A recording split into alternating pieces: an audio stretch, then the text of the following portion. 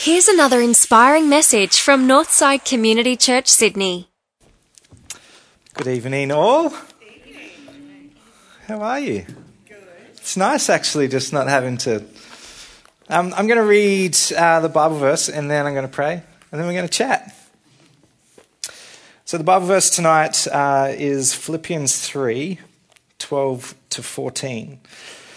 It says, "Not that I've already obtained all this, or I've already arrived at my goal, but I press on to take hold of that for which Christ Jesus took hold of me. Brothers and sisters, I do not consider myself yet to have taken hold of it.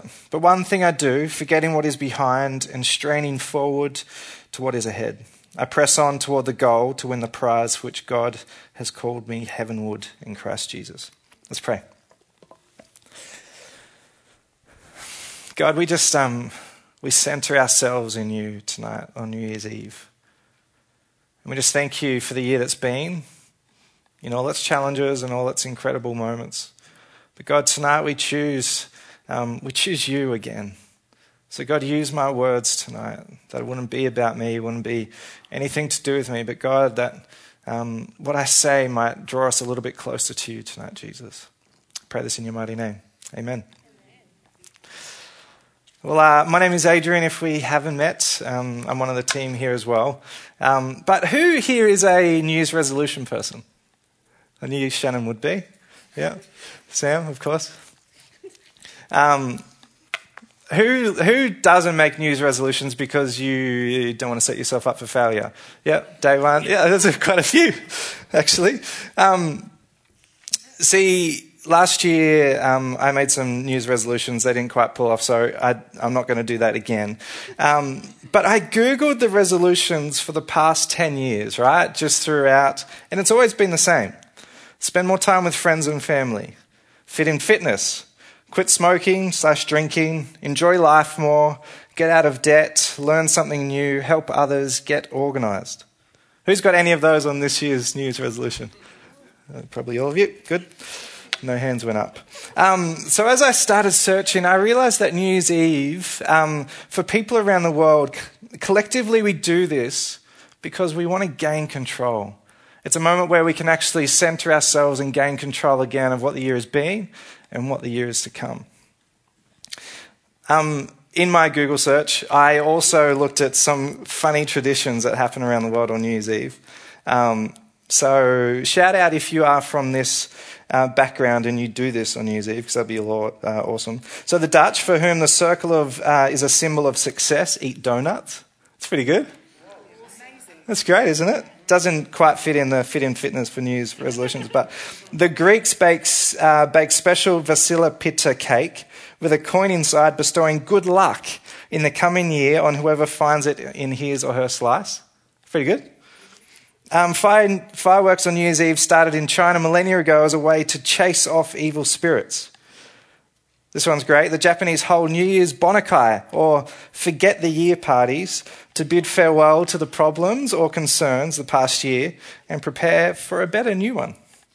See, disagreements and misunderstandings of people are supposed to be resolved and grudges set aside. Who's ever been to Rome? We've been to Rome. We were there on New Year's Eve a couple of years ago, and they warned us of this, but the Italians throw their old furniture out the window to make room for new furniture. How good's that? Want a new lounge, hun? Out it goes. Who can relate to this? Who wants something new in their life? It's not so much on New Year's Eve, but it might be every day of our life. We're searching for something new, something fresh. You see, our scripture today places us in what I'm labelling a New Year's Eve moment with Paul. For those new to the Bible, this book called Philippians is written about a guy named Paul. Now, at this point in time, he's the pin-up boy for Christianity. He's the one leading the charge of planting churches throughout. But it's funny because at one point he was doing the exact opposite. He was doing everything he could to stop the spread of the gospel. You see, moments earlier in this chapter, we see Paul saying, even though I'm in prison and facing death, even though I'm locked up, I have joy. So this letter is important because you can imagine if Paul's writing all these letters from prison, some people on the outside might be thinking, this guy's perfect. And so we enter into this scripture where he's saying, I've not already attained this. I've not already been perfected, but I strive to lay hold of that which Christ has also laid hold of me. I'm single-minded in this. I forget the things that are behind. So my thought this New Year's Eve is this. Why do we rely on one day in the calendar to be the moment of change in our life? Or better yet, how do we carry the same anticipation we have in this moment into every day of our lives? What can we learn from Paul? So when I was in year 12, we would do an annual trip to the Gold Coast. So we'd drive from Nelson Bay in a coach with all of year 12 up to go to Dreamworld. Who's been to Dreamworld? Who loves rides? Yeah. And so who knows that when you enter something like Dreamworld, there's two groups of people. People that like rides and people that don't like rides. Becomes apparent very quickly. The next step to that is who likes heights and who doesn't. Put your hand up if you like heights. If you're not afraid by heights, this is a great mix. Good. So as we made our way around the park, we get to that ride called the Giant Drop. So this is 120 metres tall, 39 stories. And so as we get seated, the safety holsters come down. They're the hydraulic ones that press against your chest and you hold on. And so I look over and I see my friend Alex is sitting next to me. And one thing that's different about Alex is his face is completely white. His knuckles are white. The ride hasn't even started. And he's not breathing. Why did you get on this ride? And so as we take off, I keep looking over at Alex, and I quite like heights, so they're not too fazed by them. And so I'm enjoying the view, and whoever's been on that ride knows you can see a long way. And so in this moment, as we're going up and as we're sitting at the top, I decide that it's on me to make Alex get past his fear of heights. And so I start doing all those wonderful things that any friend would do is, come on, Alex, you won't die. No one's ever died on the Giant Drop before. Look at these safety gizmos as I start to shake mine in a bid to hope that he would just be like, oh yeah, I'm safe. Suddenly. He's not responding, so I take it one step further, as any good friend would do, and I reach over to his gizmos, his holsters, and I start shaking his. Look, you're safe. Enjoy the view. He's silent, of course. Face whiter, knuckles whiter. And so as I start to say, look over at the view, enjoy it, he just goes, stop. Just let me get through this. And then suddenly that moment we drop 3 seconds to the bottom. I look over and Alex is gone. Why do I tell this story? Other than it's hilarious. Who's Alex in this story going, I hate you. I actually hate you. Yeah, thought so. That's good. I was that brat at school. I can say that. Still that brat. Thank you, wife. I tell this story for a reason, and I feel like this represents the room well.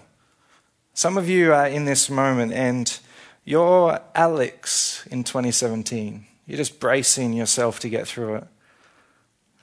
Your knuckles are white, just holding on to that safety to get through, whatever it may be, whatever it is. And some of you are me, potentially rubbing it in their face, going, 2017 was marvelous. So in this moment, right now, on this day, we feel like we've regained some control of this year. We feel like the ride's dropped, we're back on ground, and we can actually prepare for what's to come. So maybe that is you. Maybe you're on this side, and you are Alex, and 2017's been the most horrendous year you've ever encountered. You've lost someone or something, or maybe you're over this side and 2017 was incredible. If I could just carbon copy 2017 to 2018, that would be awesome. For both parties, I feel like this quote is relevant. The next one. A year is like a blank notebook. You get to write anything you want in it. Who's excited about that? Who's actually in this moment going, I can't wait for 2018. I get to rewrite this. See, Paul knows this wrestle all too well. From a man that was wholeheartedly against the church, he now is on the other side. He sits in prison writing letters encouraging those that are on the outside to spread the message of the gospel. So how does he, a man that has seen so many things, done so many crazy things to stop that, how does he move in this moment, in what I'm calling his New Year's Eve moment, and step forward and actually forget those things? How does he actually step into 2018 or the next day? How do we resolve this wrestle? So I've got 3 pretty simple points because I'm a simple guy. So we're going to wrestle this out together. So the first one is this. Simply accept you are human. Yeah, from a pastor, that's pretty deep. It says this in Scripture. Paul says, not that I've already attained this. That is, I have not already been perfected, but I strive to lay hold for that which Christ laid hold of me. Brothers and sisters, I do not consider myself to have attained this. The meaning here is this. I do not pretend to have attained to what I wish or hope to be. If you're like me, you're looking back on 2017, you're going, I missed the mark in a few moments. Some other moments were great, but I'm still not who I hope to be. Whether I will ever be who I hope to be, I think that's the question. In Philippians 1, the scripture says, he who began a good work in you will perfect it until the day of Christ Jesus. It never stops. So there's no woman or man that has walked this earth that has not faced the reality of being human. Even Jesus had to endure the pain and struggles of being flesh and blood. So this New Year's Eve and every day from here, go easy on yourself. You're human. You're not going to get it right all the time. My second point, forgive and forget. Yeah, Scripture says this, instead I am single-minded, forgetting the things that are behind. So when I read the Scripture, my view of this changed. And my view was this, if we could reframe our history through the lens of forgiveness, what would that do for us? How would that change where we've come? We'll still have our character building. But if we could get rid of the sting of the pain and hurt that happened in those years, wouldn't that be a wonderful thing? If we could reframe our history through the lens of forgiveness. Now, I'm not suggesting that you can just forget what's happened to you. You won't ever forget those things. But I'm saying that there is a process that is biblical to actually rid yourself of the sting or the pain that's associated with that. C.S. Lewis, as we all go to as preachers, I love what he says here about forgiveness. He says this, you must make every effort to kill every taste of resentment in your own heart. Every wish to humiliate him or her, or to pay him or her out. You see, the difference between this situation and the one in such you are asking God's forgiveness is this. In our case, we accept excuses too easily. In other people's, we do not accept them easily enough. This is hard, he says. It's perhaps not so hard to forgive a single great injury, but to forgive the incessant provocations of daily life, to keep on forgiving the bossy mother-in-law, the bullying husband, the nagging wife, the selfish daughter, the deceitful son. How can we do it? Only, I think, by remembering where we stand, by meaning our words when we say in our prayers each night, forgive our trespasses as we forgive those that trespass against us. We are offered forgiveness on no other terms. To refuse it is to refuse God's mercy for ourselves. There is no hint of exceptions, and God means what he says. It's pretty cool, hey? Bad hurt? Like, that's hard. How do we do that? See, forgiveness is actually something for you. It's actually to rid you, to cut off those things. To actually accept what has been done, but there'd be no hurt for that anymore. Third point, move forward and speak life. It says, reaching out for the things that are ahead. With this goal in mind, I strive forward. Can I just say that this year, the year that's been, doesn't define who you are? Whatever hurt, whatever things, whatever great moments, it doesn't define who you are. See, Paul is confident here that there is more for him ahead, that he's actually striving forward to the unknown of going, you know what, I know God has something more for me. What I mean by speak life is this: encourage yourself. Pastor Sam mentioned a few weeks ago, preach to yourself, which I love. So Paul here is doing exactly that. What does that mean? Look, this isn't easy. I get that. Some of you are going, you know what, you actually have no idea what I've been through this year. You have no idea what pain I've been through. And I don't. And I've pulled 3 points out from a journey that Paul's been on. See, he's reflecting back on all those things that he's done over his time, and he's going, I choose to forget that because I know God has more for me. I know God has forgiven me. I know that I'm only human, and I know that there's a plan ahead of me. One thing I felt like God was really saying this morning, and I feel like saying now, is faith isn't stoic. Do you know what that means?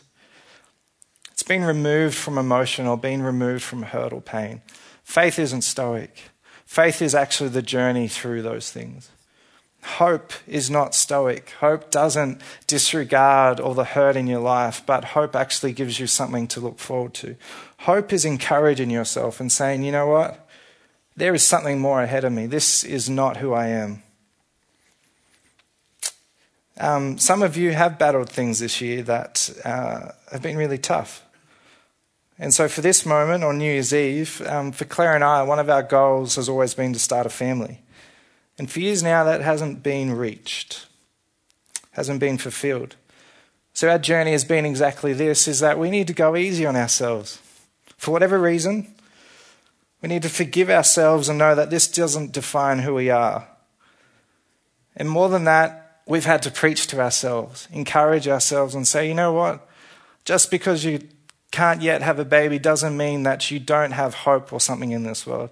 Doesn't mean that God doesn't have a plan for your life. Doesn't mean that there isn't something ahead for you. You see, one guy, a pastor from Newcastle who was diagnosed with motor neurone disease, he said that God told him that that was a passport into a world he would never have seen, fully healthy, preaching from a pulpit. And he's seen more people come to know Jesus Christ through that than he did ever before that. And so my preaching to myself is saying this is a passport into someone else's hurt, that I can actually encourage them and speak hope and speak life into their life. Some of you need to hear this today. Isn't easy, but don't drag into 2018 what you dragged into 2017. It's a tough one, isn't it? As I was praying before the service, I feel like some of you we need to break free of some of the lies that have been spoken over you. In years gone by, things that have been said out of spite or out of anger, they're not true. And so these 3 points apply in this moment is that you're human. You don't always get it right, but you're forgiven.